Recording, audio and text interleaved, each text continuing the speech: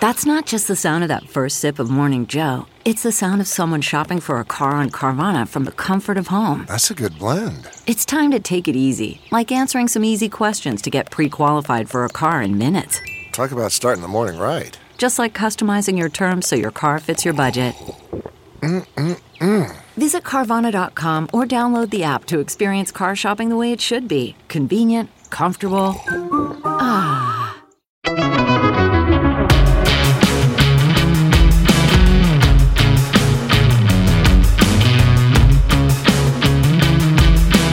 I'm Josh Hammer. Welcome back. We'll be joined shortly by Erick Erickson. He's the host of the Erick Erickson Show on WSB Atlanta and syndicated nationally. Erick is a very, very old friend of mine in this movement, literally one of my oldest contacts here. I think Erick first followed me on Twitter probably back when I had, I kid you not, probably 200 to 250 followers or something like that. So what a treat to finally get Erick Erickson on this program. But before then, we want to talk about some of the breaking news from this past week. And really just over this past weekend, there was just more information that continues to trickle in. I'm talking here, of course, about this classified document scandal. And I do not think scandal is too strong of a word to describe it, which is now coming after Joe Biden. And if you heard the terms classified documents and you thought that the words out of my mouth were going to be Donald Trump, you've probably been sleeping under a mattress or something for the past week or so. I mean, what a world to live in right now, where, you know, the two 2020 presidential candidates, one of whom has already declared for 2024, that would be Trump, the other of whom Joe Biden is, at least as of now, currently presumed to declare. What a world where they have both had their own now classified document retention scandals.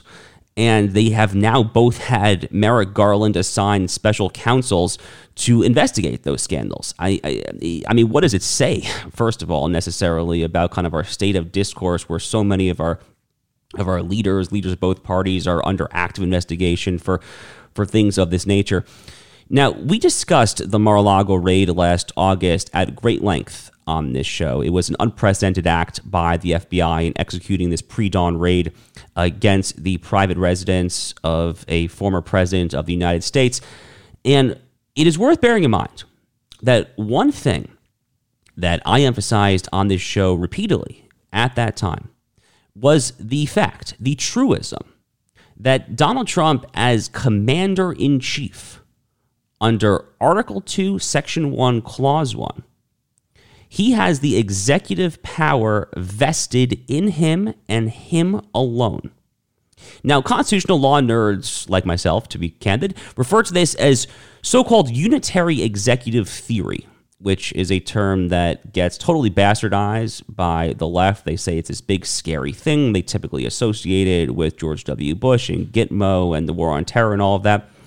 All so-called unitary executive theory means is literally the plain text of the vesting clause of Article 2, Section 1, Clause 1 of the Constitution that says that the executive power is vested in the President of the United States, period, full stop, end of story. What that means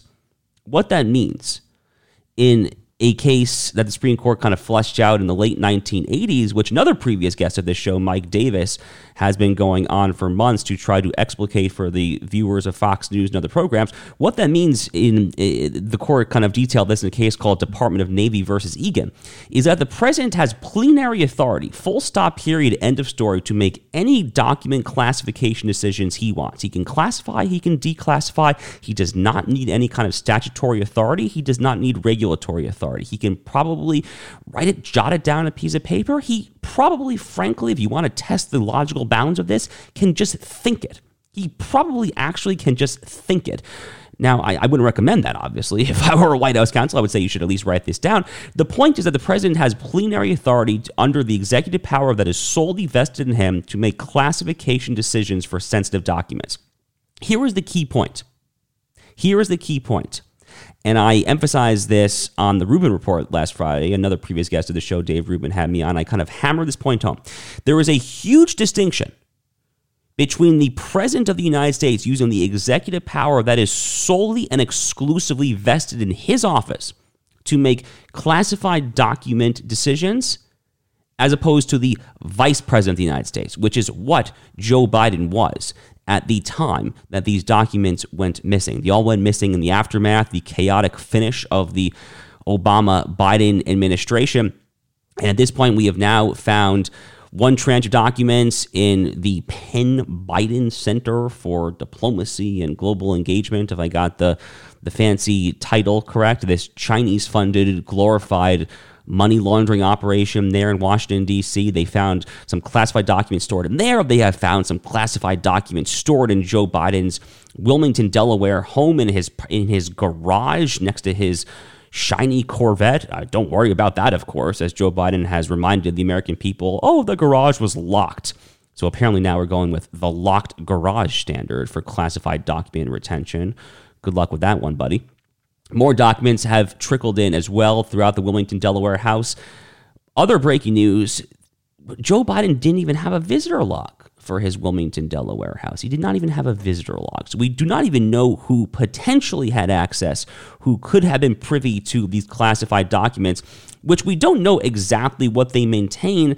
The scuttlebutt, which is what I am hearing as well, is that a lot of these documents, especially the ones at the Penn Biden Center in Washington, D.C., a lot of them apparently pertain to the Iran nuclear deal, the Joint Comprehensive Plan of Action, this horrendous deal that Barack Obama and Joe Biden signed with the world's #1 state sponsor of jihadism, the Islamic Republic of Iran. Apparently, a lot of these documents, I am told, pertain to the Iran deal, which, frankly, as horrific as it is, makes a lot of sense because the Biden administration has refused to take off a second JCPOA, a second Iran nuclear deal. They've refused to take it off the table, so it would make a lot of sense that they might want to try to hide some of the sordid details as they kind of gear up for a potentially second round of negotiation here. My biggest takeaways are twofold. One is as a political nature, and this is kind of the bottom line conclusion that many others, including Alan Dershowitz, writing an op-ed in Newsweek Opinion, have reached as well. The one obvious conclusion is that this is going to make it much, much harder for Merrick Garland and the Department of Justice to indict President Trump. Now, I personally thought that an indictment of Donald Trump was something of a foregone conclusion. If I had to make a prediction, I predict they probably will still do so on January 6 related grounds.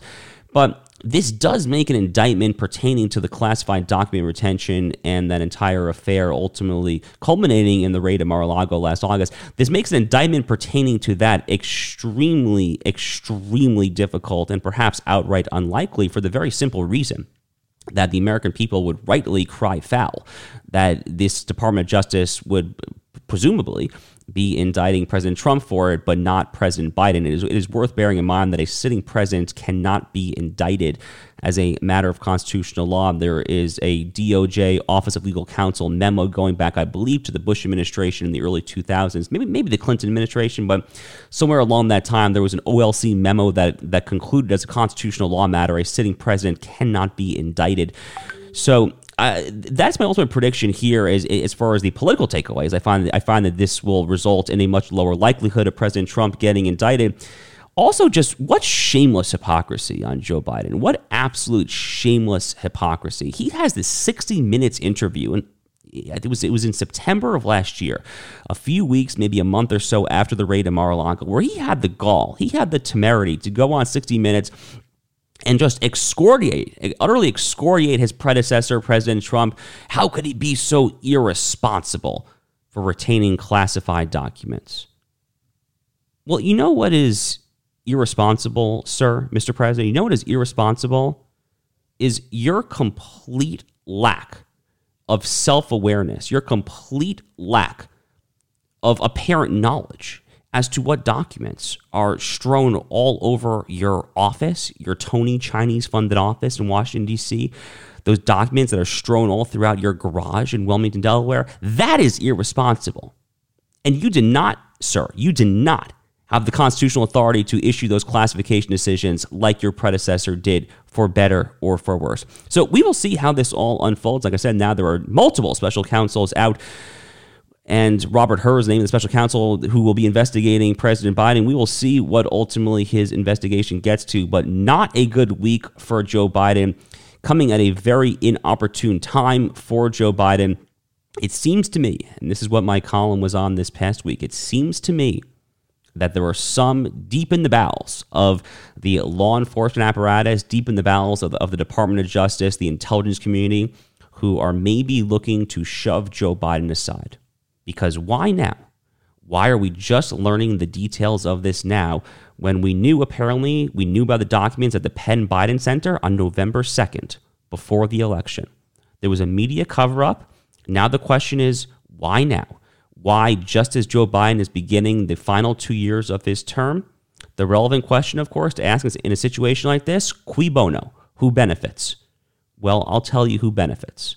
The people who benefit from this are Gavin Newsom and all of those incredibly ambitious Democratic politicians who have Joe Biden's 2024 campaign in their crosshairs.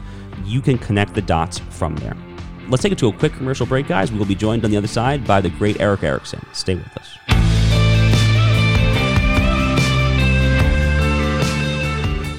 CarMax is putting peace of mind back in car shopping by putting you in the driver's seat to find a ride that's right for you. Because at CarMax, we believe you shouldn't just settle for a car. You should love your car. That's why every car we sell is CarMax certified quality, so you can be sure with upfront pricing that's the same for every customer. So don't settle. Find love at first drive and start shopping now at CarMax.com. CarMax, the way car buying should be.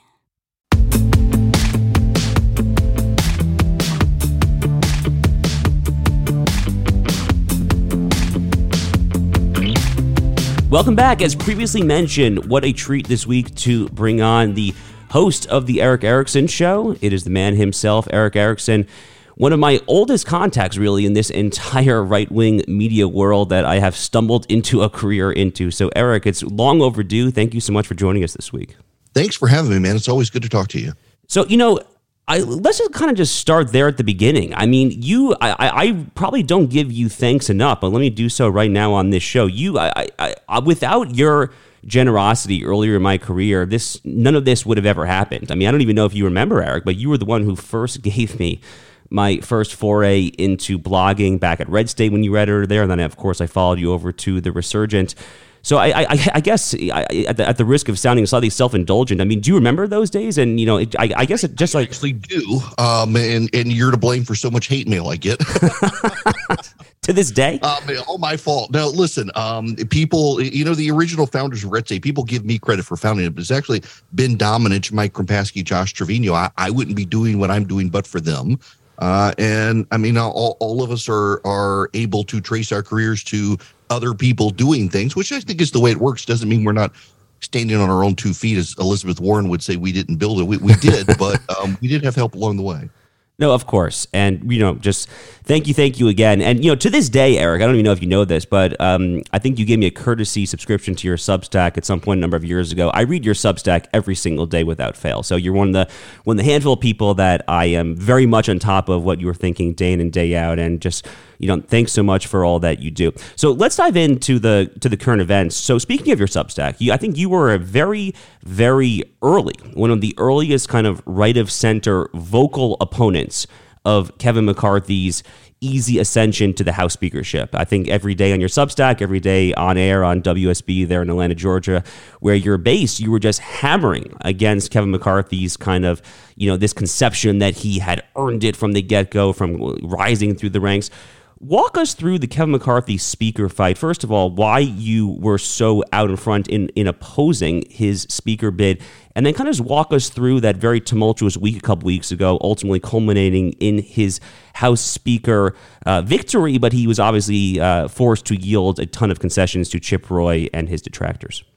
So we can go back a number of years, and we should note first, I think Republicans have this habit of doing it. Back in 2000, you had, you go back further. Bob Dole running against George H.W. Bush in 88 led the way to Bob Dole becoming the nominee in 96. George W. Bush running in 2000 against McCain led the way to McCain in 2008, led the way to Mitt Romney in 2012. Donald Trump came in as the great disruptor, shattered everything in 2016. Republicans tend to have this pattern that now it's this guy's turn because he's been there so long, he's earned it, as opposed to he's done something to deserve it. And that's the way Kevin McCarthy was. You had John Boehner, and you had the young guns of Paul Ryan and Kevin McCarthy and Eric Cantor. Eric Cantor lost. Paul Ryan ascended to the speakership. So McCarthy became the leader. So now it's McCarthy's turn. And that's just nonsense, the way it should work, in particular because Kevin McCarthy climbed the ladder by being everything to everyone without any sort of principle and any sort of guiding path forward. Say what you will about Paul Ryan, and I've said much. The man fundamentally understood we have a future crisis ahead of us financially. Something should happen. He had some level of principle, even as I disagreed with a lot of what he did in his speakership. McCarthy has nothing other than he sticks his finger in the wind. And when you're conservative, you have a guy like this. Conservatives tend to be the most expendable block of the GOP because they have nowhere to go other than the GOP, so they get taken advantage of and always have been. There was no reason to put this guy in the speakership without extracting enormous concessions from him. And so kudos to Congressman Roy, Congressman Perry, and others for recognizing that and willing to have this fight. And so, I mean, early on, I started saying the man does not deserve this. He may get it, but he doesn't deserve it. And if he does get it, these are the things conservatives need. And ultimately, he had to bend to them. They held their own. I was surprised enough of them continued to hold up the fight, given the enormous pressure. And then, Josh, as you and I have seen over the years, you had the usual suspects come out and always say, no, we should give leadership whatever they want. We should trust these guys. I mean, going back to the Wall Street Journal, comparing the conservatives to hobbits in the debt ceiling fight of 2011, 2012, the establishment media falls in line behind the leadership and never recognizes that all of that ultimately led to 2016 and Trump being the bull in the china shop. And we're going to head back towards there unless we figure out conservatives should have a meaningful seat at the table. So I got in a conversation at some point over the past couple of weeks. The identity of my interlocutor is escaping me at the moment, but this person I was speaking with basically raised the very obvious point that what does it say about a man in Kevin McCarthy and his inner circle and really just kind of the Republican establishment in general that these quote-unquote concessions that he was forced to quote-unquote yield are as straightforward and prosaic as separate appropriations bills, no more $1.7 trillion lame duck Congress omnibuses. I mean, what does it say, I guess, just about the hubris of Republican leadership that this had to be negotiated in the first place? I mean, why? I guess what I'm asking is, why is it even proper to view these items that should be so obvious from a conservative perspective as being quote-unquote concessions? Yeah, look, it absolutely is deeply absurd that they would be considered concessions, particularly because after concessions were given, all the Republicans were like, "Oh yeah, this is good stuff. We should be doing this." You've got to step back. What is now for a lot of people ancient history. It was the period of time I was getting up and going at Red State in 2004, 2005. The Republicans defied history in 2002. They increased their majority. They took the Senate back. And by 2006, it was very clear the writing was on the wall after the 2004 election. The good ride was coming to an end. What they began to put into place were measures where everything became leadership dictated. And so leadership would draft all the legislation, and you weren't allowed to amend it. This is the bill we want. You have to pass it. And everyone was expected to fall in line, and you were the bad guy. Well, Pelosi railed against all of this, comes in 2006 and embraces it. And not only embraces it, but then she begins to alter the language of being able to oust the speaker. So you actually could oust the speaker, but only members of the majority party could put forward the vote. So you fast forward, and the Republicans in 2010 take back the House, and all the stuff they railed against, suddenly they embrace all of Nancy Pelosi's reforms. And it goes back and forth. And the further we go, we get away from this idea of open legislating. And so what's the role of a congressman now? It's to go on Fox News or MSNBC and parrot your leadership talking points without actually writing legislation yourself. And the conservatives, thankfully, have said this is the flawed process, because now leadership, particularly Kevin McCarthy, and that's a key point we shouldn't pass over. McCarthy, in his term in leadership, has always governed by crisis. He waits until the last minute produces a multi-thousand page document and says, the crisis is here. Here's what we must vote for to avoid it, whether it's government shutdown or default on debt. And these conservatives knew they could play him because that's what he'd do with the speaker's vote. He would wait until the very end and say, hey, we can't make this ugly. We got to look like we can govern. You must vote for me. And they said, screw that. And they got us to go back to the George Bush days of the House of Representatives actually being able to stand up on its own, have members draft legislation, have it be voted on in committee, go to the floor, be amended, debated, and voted on. And the response from leadership is, well, this may make us look bad. And in fact, conservatives, it may hurt you because there are fewer of you than there are moderate Republicans. And to their credit, they're like, we don't care. We want to be able to at least have the debate and make the argument that what we're doing is right. And they won that. And I think that's really important that everyone needs to understand is this may work against the conservatives, but they want the ability to at least be able to make the argument that our ideas are the best. Stop putting forward multi-thousand page pieces of legislation no one can read that are so just full of grift to fund all the causes that people want to get their votes. We should be able to explore this on the floor. And that's the way the founders intended it to work. Exactly. So coming out of the speaker fight, where do you stand? I mean, are you happy with kind of where we are as conservatives, like the concessions, whether they should be viewed as concessions or not? What McCarthy has been forced to give. The question is less, do you trust McCarthy? I think you and I both do not trust him, but do you anticipate that he will abide by the terms of this agreement, especially given the single-member motion to vacate? Yeah, I think he has to in large part because one of his concessions that he did not put in writing, and there had to be a measure of trust on both sides. And by the way, Chip Roy deserves a lot of credit here. He was, by all accounts, on both sides.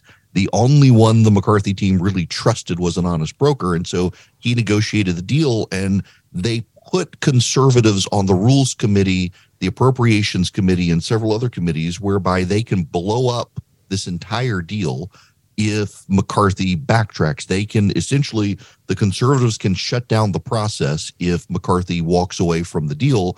So they have enforcement power. That was one of their concerns early on, was McCarthy can make all of these promises, but if they couldn't be enforced, there was no reason to negotiate with him. So the compromise was putting these guys on the committees that mattered so that they could obstruct, stop, and block things if McCarthy walked away. So he really can't without causing himself more pain.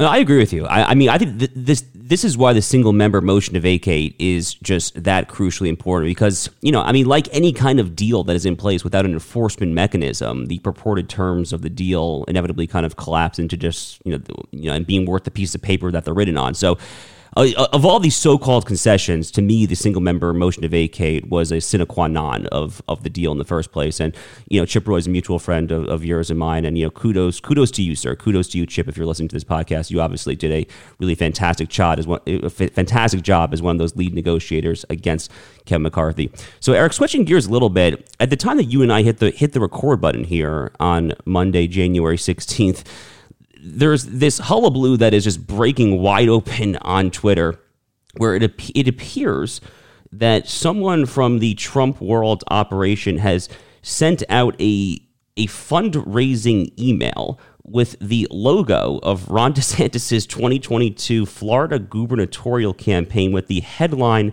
"Should I run for president?" So it's difficult for the people who haven't seen this to kind of visualize what I'm talking about here, but it strongly appears that Trump is fundraising off of someone who has not even announced for the 2024 presidential race yet. So I guess, Eric, what are your immediate reactions to this, and where do you think this is going to go from here over the next few days or next few weeks? Yeah, so my guess is fairly immediately we're going to get a response from the president that he's rebuking and pushing back against whichever member of his team came up with this. It looks very much like he's got a small donor team, and they're doing this. That being said, it's actually kind of telling how Ron DeSantis is starting to live rent-free in the heads of the Trump team, that they would push out with his name, image, likeness, and logo, suggesting it's about him running for president when actually you're raising money for Donald Trump to help him run for president. I mean, it's clever, but it also is bad press for President Trump. At a time, a lot of Republicans saw that he announced right after the election, and they weren't sure he should do it. He did it anyway. There hasn't been a lot of buzz. Now, apparently, he's going to go do an event in South Carolina at some point soon. His crowds are not what they used to be. This just gives more bad press to the Trump team. It's almost like they've got a DeSantis insider, and they're trying to scuttle it by using DeSantis' name. I find it very funny, but also I can imagine Donald Trump did not authorize this, and the moment he finds out about it, he's going to be furious. Well, I hope so. I mean, honestly, for Trump's own sake, I hope so, because if he's not furious about this, then I don't know what is worth getting furious about these days. I mean, for the median observer who sees this, it's exactly what you said it was. I mean, it strongly appears that Ron DeSantis is living rent-free in Donald Trump's head. And we've had any number of indications thus far that is already the case. I mean, obviously, on the precipice of Ron DeSantis's 19-point re-election victory in Florida, I think, 3 nights before that Tuesday evening, was that Saturday evening where Trump first referred to him as quote-unquote Ron DeSanctimonious. So, there's been any number of data points now. So, I don't know. We'll see. But speaking about 2024 more generally here, because, for so many years, Eric, you've been one of my go-to sources for kind of Republican presidential punditry. So I guess I'll just pick your brain for a second here. Do you, as of right now, see any breathing room for any 2024 candidate, whether they've announced or are anticipated to possibly announce, other than Donald Trump and Ron DeSantis? Because the way too early polling right now is looking like it's a 2-horse race. Yeah, it does. And I'll tell you, I can mention somewhat superficially without going into details. I've been asked to speak to a group of the senior donors in the party in a month or so about how to deal with this situation. There are some people who on their resume deserve to be considered, whether it is Mike Pence or Mike Pompeo or Nikki Haley, a number of others who are considering running, a couple of senators. But this very much does strike me as a two-man race. Kristi Noem, of course, trying to attack DeSantis on abortion. I don't know that she's going to get traction in the Dakotas. People want to run, and they kind of realize this is their opportunity to run, but Trump is kind of throwing a monkey wrench in it. My suspicion is that ultimately Trump's going to realize it would be embarrassing for him to go forward, and he'll try to lay hands on a candidate and make that candidate his person. And then if they lose, he can blame them as opposed to himself. Which has been his MO in these midterms of late. I just think that we can't have a 16-person field this time. And this very much, and I've said this now for 2 years, this feels to me like 1998. In 1998, there was this blue state called Texas. And people forget it was a blue state, except at the presidential level. Right. Congress on down, it was very much a blue state. And George W. Bush won it, beat Ann Richards in 94, runs again in 98, and the whole state becomes bright red and has been ever since. And at that moment, the conservative base and the conservative donor class all at the same time said, maybe we should bet on this guy in Texas who just took a big blue state off the table. And this feels very much like it. Now, the only difference is that George H.W. Bush, who had lost, wasn't trying to run again against his son. And Trump is trying to run again against DeSantis. At the same time, that to some degree makes DeSantis a stronger candidate because he's getting it from the left with the media. Their attacks are happening already, and he's getting it from the right. And he can thread a needle in a way that actually helps him with more moderate voters. So the question that some people keep on asking about Governor DeSantis is he peaking too early? Is this Scott Walker all over again? We all remember the Scott Walker campaign, the quickly aborted Scott Walker presidential campaign in the 2015-2016 cycle. And, I guess I'd be curious for your thoughts on that. I mean, do you worry that Governor DeSantis is peaking too early? I mean, just so you know, I'm sure you see this on Twitter too, but I've been pretty unabashed on this particular show of my support for the governor. But I'm curious if you see any parallels between Scott Walker 2015-16, maybe even Jeb Bush, honestly, just the fact that he had so much hype and then obviously his campaign didn't go very far. Are you worried about kind of the peaking too early phenomenon? I'm not, and I'm not for a couple of reasons. One is, let's go back to 98 again. People ask the same question about George W. Bush, and what he did in 98 is he consolidated the base and the donors. When you go to Scott Walker's campaign and to Jeb Bush's campaign in 2016, they both were able to consolidate a donor class, but were never able to consolidate the base. Scott Walker never had a level of momentum with the base. He had a level of momentum with very large donors, some of whom lived in Wisconsin, who helped fund his campaign. DeSantis, again, seems more like Bush to my degree, to my sense of this, because he's consolidated the level of base level support of the people who will actually vote as opposed to just the people who will give him money. I agree with you for what it's worth, and the polling thus far, especially in the aftermath of the disappointing November midterm elections, totally bears this out. Eric, we're going to take it to a quick commercial break here, so stay with us. We've got Erick Erickson from WSB Atlanta, Georgia, on with us. Don't go anywhere. Okay, picture this. It's Friday afternoon when a thought hits you. I can spend another weekend doing the same old whatever, or I can hop into my all-new Hyundai Santa Fe and hit the road. With available H-Track all-wheel drive and 3-row seating, my whole family can head deep into the wild. Conquer the weekend in the all-new Hyundai Santa Fe. Visit HyundaiUSA.com or call 562-314-4603 for more details. Hyundai, there's joy in every journey.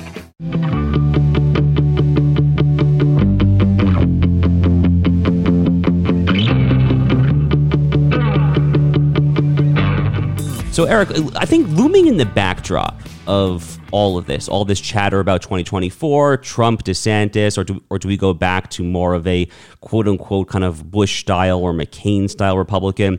Looming in the backdrop of all of this is the earthquake that was Trump's victory in the Republican presidential primaries, which you and I were both blogging vociferously and prolifically about at the time there. And kind of the intellectual backdrop for all of this is kind of the so-called realignment that has been happening as the Republican Party becomes a more working class party, more of a blue collar party, and then you've had this concomitant rise of it's not a term that I love. I kind of have a love-hate relationship with it, but the so-called new right. So I know you pay close attention to this stuff. What are your thoughts on kind of the so-called new right, this slightly more populist-infused brand of conservatism, and how do you see that playing out over the next couple of years as we approach 2024? So I'm glad you brought this up because you and I have not had a chance to really talk about this. It's kind of funny. I'm on various email lists with people, Slack channels and stuff, and I get, oh my God, Josh Hammer, did you see what this idiot wrote today? Or Sohaib Omari or the people at AEI, and it's like everybody hates each other when really they all agree on like 70-80% of everything, just how to proceed, what should be the predominant issue. I'm fascinated with the whole thing in large part because I have friends on every side of this fight and sides that aren't even a part of it that probably should be. I like them all, and I'm intrigued by all of the ideas. And I'm a little bit hesitant in some of the pushing for like pro-unionization rhetoric I hear now on the right because those institutions have been so captured by the left. I think we should be very careful about supporting unionization of the country. It'll be used against us. At the same time, I think that the old guard GOP Chamber of Commerce crowd, I've been fighting against it for as long as I've been a political writer. Big business is not the friend of small business, is not the friend of small government. I'm a little bit wary about using the power of government to get our way because unless you end elections, the left will get that power back and use it. And I do think we're headed in a trajectory where there are probably more center-left people in America than center-right. So we have to be a little humble in our approach. In a way they don't, but I think that humility helps us. And I'm intrigued by the shape of the fight. I have said, gosh, probably for the last 15 years, it's absurd to me that the Republicans continue to run on Ronald Reagan's playbook from 1980 when he is dead and the Soviet Union doesn't exist. And the problems we have now are not the problems we have then. As to what the solutions are, I don't know that I have all the answers other than I think any Republican anywhere who's opposed to school choice should be run from office. And we do have to take on critical race theory and wokeism and cultural issues. At the same time, I was in politics for a very long time. I somehow got myself elected to a local office. I've run campaigns at the federal, state, and local level. And I have always come to believe that ultimately economic issues allow us to fight on cultural issues, that as long as people think their 401ks are doing fine, they don't want disruption. But if they feel threatened economically, they're willing to consider cultural fights. And so we can't give up the good fiscal stewardship of the right and just make it about culture. But if we show ourselves to be good fiscal stewards, we can fight as hard as we want on culture, and voters will give us a pass. So do you think that Ron DeSantis in many ways kind of embodies that? Because many of his positions on kind of your standard bearer kind of fiscal issues, you know, are kind of Tea Party era Republican. I don't want to paint with too broad of a brush, but, you know, Governor DeSantis, of course, doesn't support high taxation, doesn't support kind of over regulation of businesses. But at the same time, he has been willing to prudentially wield power to kind of, how should I say this, to kind of, I guess I'll just use the provocative phrasing that I use sometimes, which is to kind of prudentially wield power within the confines of the rule of law to punish political enemies and reward political friends. And obviously his fight against the Walt Disney Company when it came to the Reedy Creek Improvement District in the Orlando area is kind of a quintessential example of that. So do you think that that kind of combination of kind of a continued emphasis on just getting the government out of our affairs when it comes to economic issues combined with this prudential willingness to kind of wield power to enforce a certain cultural vision, is that kind of Venn diagram overlap, roughly speaking, the path forward, you think? Yeah, look, I do think it is, whether it's him or someone else. This blending of these cultural fights that actually resonate with a lot of Democrats that the Democratic elite don't appreciate, while also being a really good fiscal steward, particularly through tough economic times. He's been able to pull that off. So the voting public will give him a pass on these cultural fights that really play to his base more than anyone else, but do actually strike a chord with some of these moderate and even liberal, but not quite progressive voters on the left and in the center. It's a good path forward. The only thing I think Republicans have to be careful about, and it's something, and again, I just been saying this for a very long time, we see this pattern going back to the Bush administration, where very often we set precedents that the other side then uses, and then we come back and expand those precedents in ways that ultimately I think there's no cutting off, and the precedents continue to grow in ways that hurt all of us. So DeSantis, I think, has been he's used, the word prudence comes to mind. He's picked fights, but he's picked them very carefully. And he knew going into the fights, by and large, he had the votes to win the fights, as opposed to just throwing punches where he couldn't win the fight and cede ground ultimately to the left. I don't think he gets enough credit, actually, for picking these fights, knowing he could win them, as opposed to picking a fight that then the left can grab hold of and turn against him. There was no way for them to turn the stuff against him. Even, for example, the so-called badly spun by the left Don't Say Gay legislation, turns out a majority of Democrats in Florida also supported the law. And the Democrats at the upper levels totally missed that cultural paradigm shift, and he was able to run circles around him on it. No, he really was. And prudence does come to mind. I'm happy that you emphasize that word as well. So, Eric, we're unfortunately coming to a close here. I want to get you out on a totally unrelated kind of quick question. So one thing that I find fascinating about your biography, because I really think of you in so many ways as kind of this voice for Christian conservatism. You've been based in the political South most of your life, but you actually spent a good chunk of your childhood growing up in Dubai, if not mistaken, in the UAE. On last week's show, I talked about how I was just there. I was actually just in the UAE for the first time in my life. I got to kind of see it. How did that impact your faith and your conservatism, I guess? How did it help your strengthen your Christian faith growing up partially in an Islamic country? I would be very curious to hear about that. Yeah, my faith and my conservative convictions, people on the left, when they come after me, and sometimes I can point out, I've still been to more countries than states. I've been to over 50 countries in maybe half the states. Wow. Every few months when we lived in Dubai, we had to leave the country to get our visa renewed, and we'd pick a country and go to for a week. And most of my friends growing up, I went to an international school run by oil companies and had friends from Hong Kong, Sweden, Australia, New Zealand, Pakistan, India. When I had birthday parties, I couldn't have the Pakistani and the Indian friends at the house together because they'd always fight. And I mean, I saw this stuff growing up firsthand. the inner dynamics of the world. And I also saw this. The Fifth Fleet was parked in Bahrain, but had to come to Dubai to get its ships fixed because at the time it had the only dry docks in the Middle East. And my parents would entertain and host those enlisted sailors. We would organize block parties for them. And everywhere I went in the world, I knew that at the time Ronald Reagan was keeping my family safe. We had Islamic terrorists try to blow up my school more than once. And it was the Americans who kept us safe. My dad's oil platforms got bombed by the Iranians. It was the American Navy that came to the rescue. People in this country have an easy time not having to visualize a world without the United States.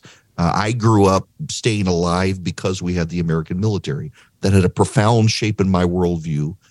And it affects me to this day that I do think that the United States must have a robust global presence, and we can't retreat in, because where we go, we bring safety and security to free-loving people in a way that no other country does. Well, on that very patriotic, inspiring note, Erick, thank you so much for joining us this week. It's been a real treat for me. Thank you for having me.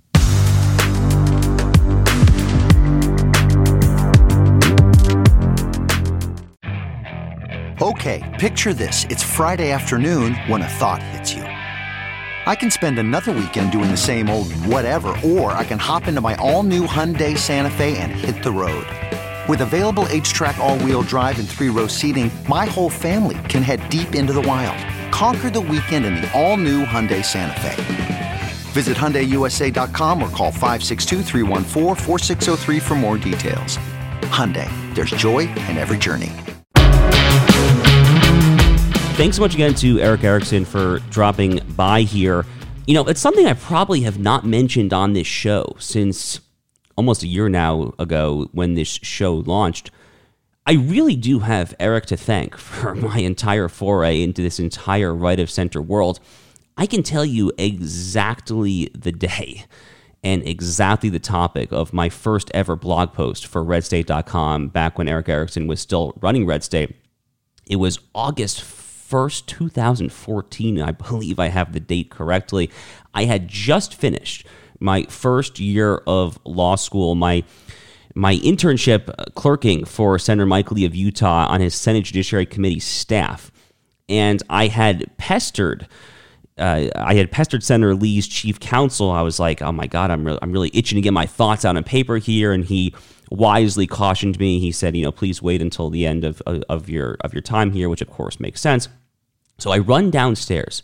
I run to turn in my Senate badge. I go back to the Airbnb or whatever Airbnb equivalent was going on there in the year 2014, and I immediately fire up my laptop and I fire out this post, which you could probably still find on Google today. It was entitled, "Why We Fight."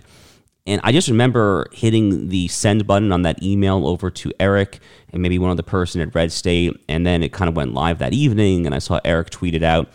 And it was just a really gratifying feeling, honestly. It was just a really gratifying feeling seeing your words out there on the interwebs, on opinions, on the issues of the day that matter. And, you catch a few breaks along the way, and somehow that's turned into a profession for me. One other thing that I think back to those days at Red State, and I don't want to overplay my hand here. It's not like I was one of the earliest people there at Red State. I was not there with Ben Domenech. I think I barely overlap probably with Joshua Trevino, some of the kind of the old school Red State bloggers. But one thing that was really interesting just about the Red State blogging model at that time, at least when Erick was overseeing it, was there was really no such thing as a wrong opinion on that side. Now, by definition of the name Red State, we're talking here about kind of a right-of-center blogging and writing community, but people within the right-of-center fold were just openly hashing it out. They were saying, with all due respect to X, I actually believe Y, or with all due respect to this policy prescription, I actually believe that. And in a somewhat kind of interesting way, that almost mirrors what we're trying to do at Newsweek's opinion section, which I've had the great fortune of running now for 2.5, coming on 3 years this May, I guess it will be. And that's not to say that Newsweek opinion is right of center. By definition, it is not. By definition, the mission statement of Newsweek, and you can find this literally in the bottom of our website, is to air all sides. But it's the same idea. It's the same idea of publishing kind of a diverse array of voices and just hashing it out in good faith, airing all sides of all opinions, and ultimately trying to arrive at truth. So that was really just quite a treat for me on a personal note. I'm sure that the listeners enjoyed it as well. Another thing that I thought Erick and I talked about that is probably worth fleshing out just a little bit here. I agree with Erick's swatting down those superficially plausible but ultimately specious comparisons, I think, between Ron DeSantis, if he chooses to run for president in 2024, and the prior botched campaigns of those like Scott Walker and Jeb Bush there. But, Erick is about as well connected as it comes in kind of the right-of-center punditry space when it comes to all these prospective candidates. Part of that was the fact that he ran those red state gathering annual conferences, some of which I actually attended for years and years and years. And, he and I both know that there are any number of other candidates out there who are really chomping at the bit, probably no actual rush to declare their candidacies, but would very, very much welcome Donald Trump or Ron DeSantis misstepping. Obviously, the best case scenario for these guys is Trump actually ultimately drops out of the race.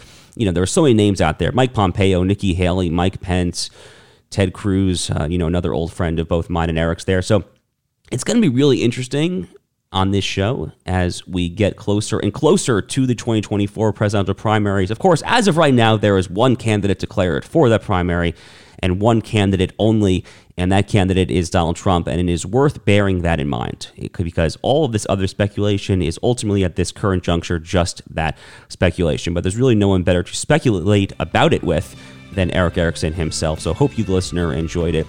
And we will be right back with you next week for another episode of The Josh Hammer Show. Once again, if you enjoy this program, please go ahead and subscribe and leave us 5 stars. Write out your physical review. We need those comments. That's how the algorithms work. So please go ahead and do that. And we will see you next time. Thanks again for tuning in.